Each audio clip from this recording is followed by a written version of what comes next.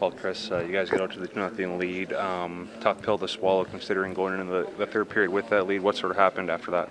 I would let them dictate the pace. Felt like we were sitting back trying to win a game like that. You can't against a good team. Give them too many opportunities. Just got to be better. Was it a case of what you guys were doing, or were they just a team that wasn't going to be denied tonight the way they came out in the third there? I mean, there's times where puck was on our stick. We got to get it out, and there's, we got to make better plays in our own zone, and we have to play a little calmer game. And I think when we dictate pace, we're a good team. We showed that.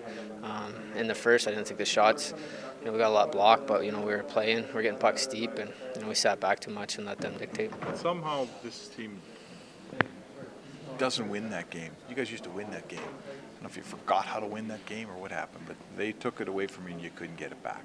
What changed? We didn't forget. We just didn't play good enough to win. Read that's Chris Russell.